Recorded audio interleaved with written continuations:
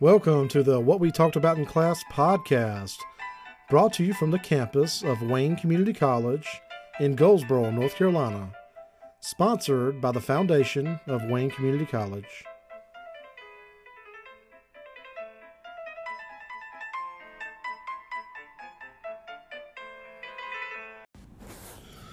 Hey everybody, this is your instructor, Ryan Bradshaw, and just wanted to take a few minutes to kind of break the ice on Chapter 1 for Principles of Management.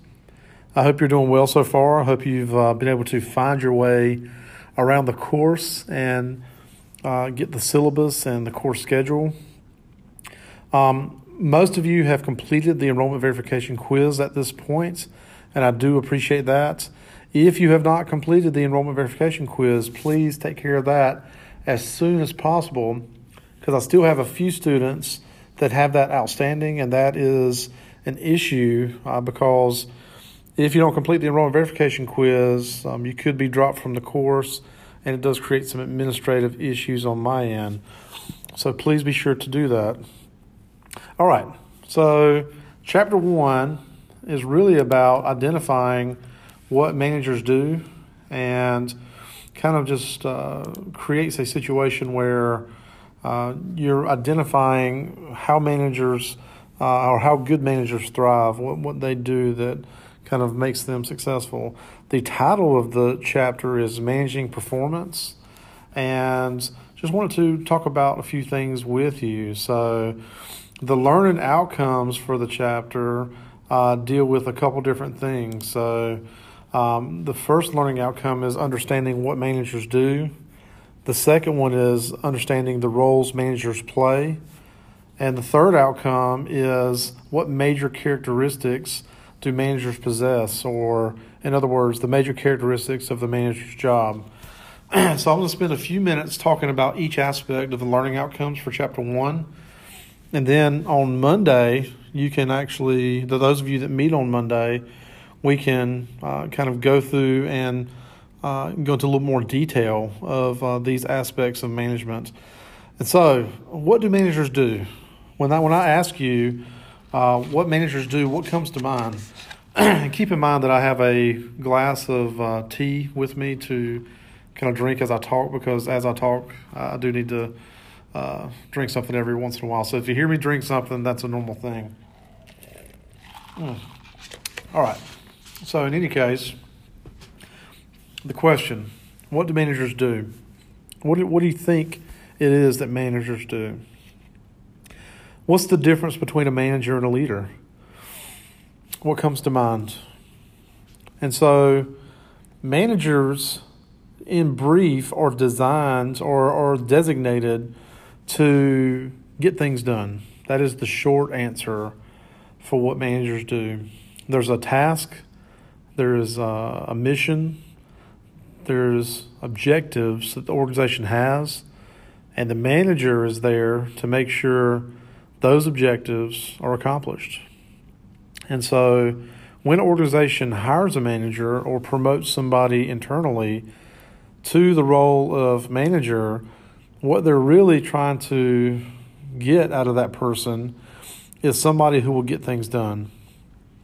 Depending on the type of organization will depend upon how much actual leadership they're looking from that individual. Now, that may seem confusing, because maybe in your mind, a manager is also a leader and a leader is also a manager, but that's not always the case. Sometimes organizations just want a manager that will follow orders, do what needs to be done, and they don't look for leadership really from that individual from a standpoint of trying to reinvent the wheel or trying to think of new ideas, new concepts, new ways of doing things. They just want the manager to get things done the way they want them done. And for somebody that likes to think about and create new processes or ways of doing things, that can be a struggle, because while you want to get things done and you push to get things done, you may see better ways that you could accomplish your task, and that presents a challenge for you. And so According to the book, it says managers perform a variety of functions in organizations, but amongst one of the most important functions they perform is communicating with direct reports to help their organization achieve and exceed its goals. So, we have it. Managers are there to get things done, to achieve and exceed the goals. Leaders, on the other hand, are there to identify new and more productive ways of doing things. And that's something we will discuss over the course of the semester, is identifying these key differences between management and leadership. You can be a manager and a leader, but you don't necessarily have to be a manager to be a leader. And so that's something it's nuanced, but we'll talk more about that over the course of the semester. And so foundationally, managers are there to achieve the organizational goals. That is your mission. And when you, just to put it in perspective, using like a military example, when a general gives out orders to a colonel turns around, gives orders to a major turns around, and will give those to a captain or lieutenant. And the lieutenant is there to make sure those orders get done. They will turn around and pass those out to sergeants and all the other men and women that are in that division, whatever it may be. And so the general is not really concerned with the leadership aspect. They're not concerned with better ways to do things at that moment. They're there to think of better ways. They're there to create the strategy. The expectation is that once those orders or goals are passed down, the expectation is that they'll be executed, they'll be completed, they'll be done. And if there's going to be a change in the process or the way we do things, that will come from the top. And so relating that back to the business world, same thing is true. Once a president, CEO, vice president, division manager, regional manager, all these upper-level management people within an organization, once they develop a path they want to go down, they develop a goal, a project, whatever it may be, something they want to achieve, the expectation is as they pass that information down through the levels of the organization, that the frontline managers, the store managers, the district managers, the department managers, those people are in place to execute on those orders or directives. And the top level management, the CEOs, the presidents, things like that, the vice presidents, they're not concerned with better ways to do it, so to speak. Their concern is, I have developed a plan, and we need this plan to be executed for better or worse, because we have vetted it, and this is what we believe the best course of action is.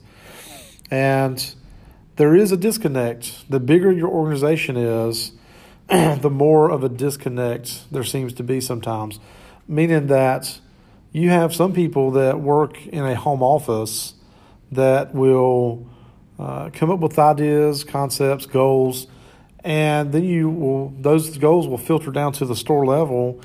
And at the store level, you may be thinking, well, this person who came up with this idea obviously doesn't work in a store, because executing this plan as they want it presents some unique challenges that they may or may not be aware of. And so when you're driving a big company, you've got a lot of different units that you're responsible for. Once again, you know that it's almost impossible to come up with a perfect plan that everybody will be able to execute the same way and with the same efficacy. But still, you have to come up with something that will help drive the goal of the organization. And remember, what is the goal of business? That is something we talk about in Intro to Business, but it's worth repeating here. There's a lot of overlap between Introduction to Business and Principles of Management. So what is the foundational reason for business to exist? If you've never taken Intro to Business, that's fine. But I'll tell you that the reason business exists is to generate a profit or a return for the owners. So if you own a business, the reason why you started that business is so you can generate revenue coming in the door, and hopefully that revenue will translate into profits. And so we're going to take a quick break. We're going to come right back and talk about the roles managers play. Okay, we're back, and just want to talk a few minutes about the roles managers play. And so I used to tell students, and I guess I'm telling you now, that when you're a manager of a unit, depending on what type of retail unit it might be, or a warehousing unit, doesn't matter, you have many hats that you wear. And so managers will wear a hat that makes them the leader, the boss. Another hat, you might be the counselor, because you're having to kind of mediate a disagreement between two or more employees.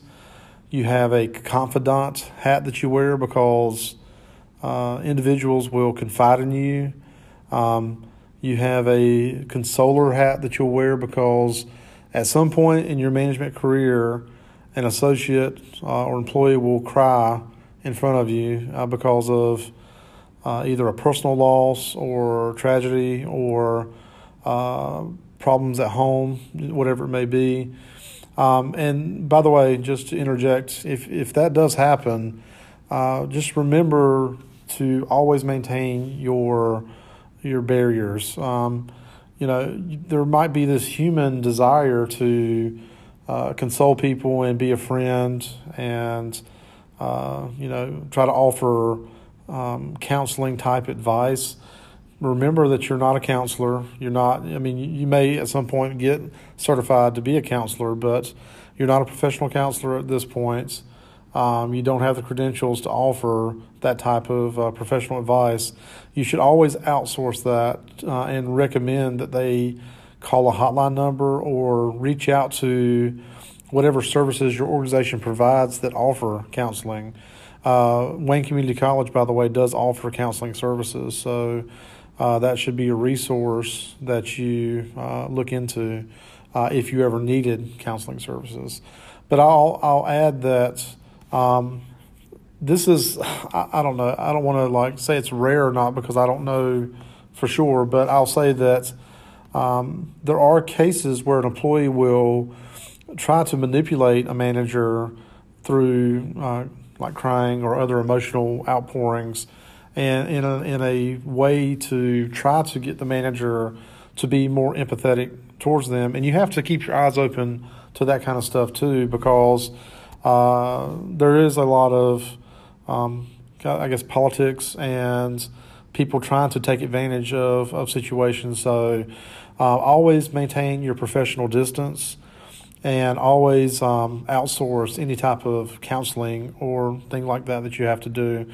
You can be human and say, that if somebody is experiencing a loss or a personal difficulties at home and things like that, you want to acknowledge that as a legitimate issue, but you want to maintain your professional distance and make sure that they can seek some help from an outside source or whatever internal resources that you have at the company. So there's a lot of roles that organizational managers play, and we want to explore those more in the coming week when we do a deeper dive into Chapter 1. But for now, I'll say that there's three major types of roles that managers play, and those are interpersonal, informational, and decisional. And so interpersonal roles, what do you think that is? And so when a manager is doing something in an interpersonal role, they are performing a task that has to deal with human relations. Something where I have to connect in some way with another person. And so that is something that that you just have to do as a manager. And what do you think it means when you're doing things from a informational role? Well, the clue is in the title. Informational roles are things where you have to disseminate information to others. And decisional roles are where you have to actually make decisions. And so, just like I said in the beginning of this section, managers do have to wear a lot of different hats. And it can be a challenge, especially the more hats you have to wear in a given day or week or period of time. I mean, imagine, what managers have had to do and adapt to during the pandemic. They've had to really be adaptive to overcome the unique challenges of their organization and adapt to things they've never had to do before. And so you have to kind of be able to think on your feet, use critical thinking skills, and be able to be flexible and adaptive. And so managers do play quite a few different roles, and I'm not even listed them all here. We'll do a little bit deeper dive throughout the week, next week. So there's actually a good graphic on, let me see if I can identify the page number for you. It's actually in Chapter 1, and it's Exhibit 1.4, the roles managers play. And so it really does a good job identifying 10 different roles that break down into those informational, interpersonal, and decisional roles. Under informational, they have the idea of a monitor, a disseminator, and a spokesperson. So these are roles where someone will gather or disseminate information. That's what those roles entail. Under the interpersonal role, you have a figurehead, a leader, and a liaison, and these are all dealing with connecting with other individuals and organizations. And so the idea of an interpersonal manager or a manager using interpersonal skills is to make connections, because it's incredibly important in business and in life that we connect with other individuals and we learn about what they have to offer. And in business, you may be able to identify other individuals and organizations that can add value to what you're doing.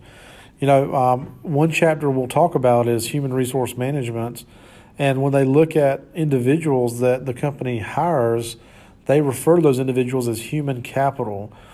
And the reason why they're referred to as that is because capital is a resource we use to build a business. And human capital is just another form of that resource. We use human talent or human resources to build value for our organization. And so that's really something that is an interesting thing to think about, is how much value does an individual bring to your business. And then that last role, decisional, under that header, there's the entrepreneur, the disturbance handler, the resource allocator, and the negotiator. These are all roles that require the management, a team, to make decisions, to be able to kind of take in information and, based on the information available, make the best decision possible that will result in the best outcome possible for the organization. And so an entrepreneur, another term for entrepreneur is a risk taker, somebody willing to risk capital and assets to hopefully translate those into more resources. That's the whole idea, is to risk something with the hope of a return. And so these entrepreneurs, they see things that are hopefully opportunities. They are willing to take a risk to seize upon those opportunities, and with the hope that a reward will be an outcome. Negotiators, these are people that help overcome obstacles. They try to make the best deals possible in order to have the most optimal outcome for the organization possible. All right, so this was a quick kind of introduction to the second part of Chapter 1, which deals with the roles managers play. I will do a deeper dive on Monday, and we will kind of explore that topic a little bit more. For now, I'm going to take a quick break, and then we'll come back to our last section. And our last section is on the major characteristics of the manager's job. Okay, we're back for this last part of Chapter 1, or at least an introduction to Chapter 1. And this part talks about the major characteristics of the manager's job. And so, what do you think major characteristics of a manager's job is? If you've never studied management science, most people would probably say, kind of walk around, check on things, watch employees, make sure they're doing things, that kind of stuff. But there's actually a lot that goes into management. And any management job I've ever had has been pretty stressful because you have a lot of irons in the fire, so to speak. You have to constantly do things like scheduling, budgeting, planning, evaluations, observations. You have to do disciplinary actions like writing people up or terminations. You have to do hiring and interviewing. You have to do training. You have to do, depending on what specific environment you're in, you might have to do merchandising or inventory management. You have to do bookkeeping or reporting. So there's a lot of different aspects that go into managing an organization, regardless of if it's your own business or if it's somebody else's business. Usually, large businesses have a streamlined approach to how their management gets done. They break it down into chunks of what they want you to accomplish specifically. Like, for example, you take an organization that might have 5 total managers. One of them's a general manager, the other 4 are assistant managers. The 4 may be more operations focused, making sure they have the schedule in place, people that will be there for coverage, making sure that if people are leaving or they're losing individuals, that they're putting out postings for new applicants and interviewing and hiring people, making sure those individuals are trained, and making sure that all the pieces of the puzzle are in place to make sure that the end customer will get their desired outcome. So that's what kind of operations managers will probably be doing. And then a general manager will probably be doing more so reporting, budgeting, and the more administrative work, and leave the day-to-day operations to the operations or assistant managers. And so according to the book, management is the process of planning, organizing, directing, and controlling the activities of employees in combination with other resources to accomplish organizational goals. Managerial responsibilities include long-range planning, controlling environmental scanning, supervision, coordination, customer relations, community relations, internal consulting, and monitoring of products and services. These responsibilities differ by level in the organizational hierarchy and by department or function.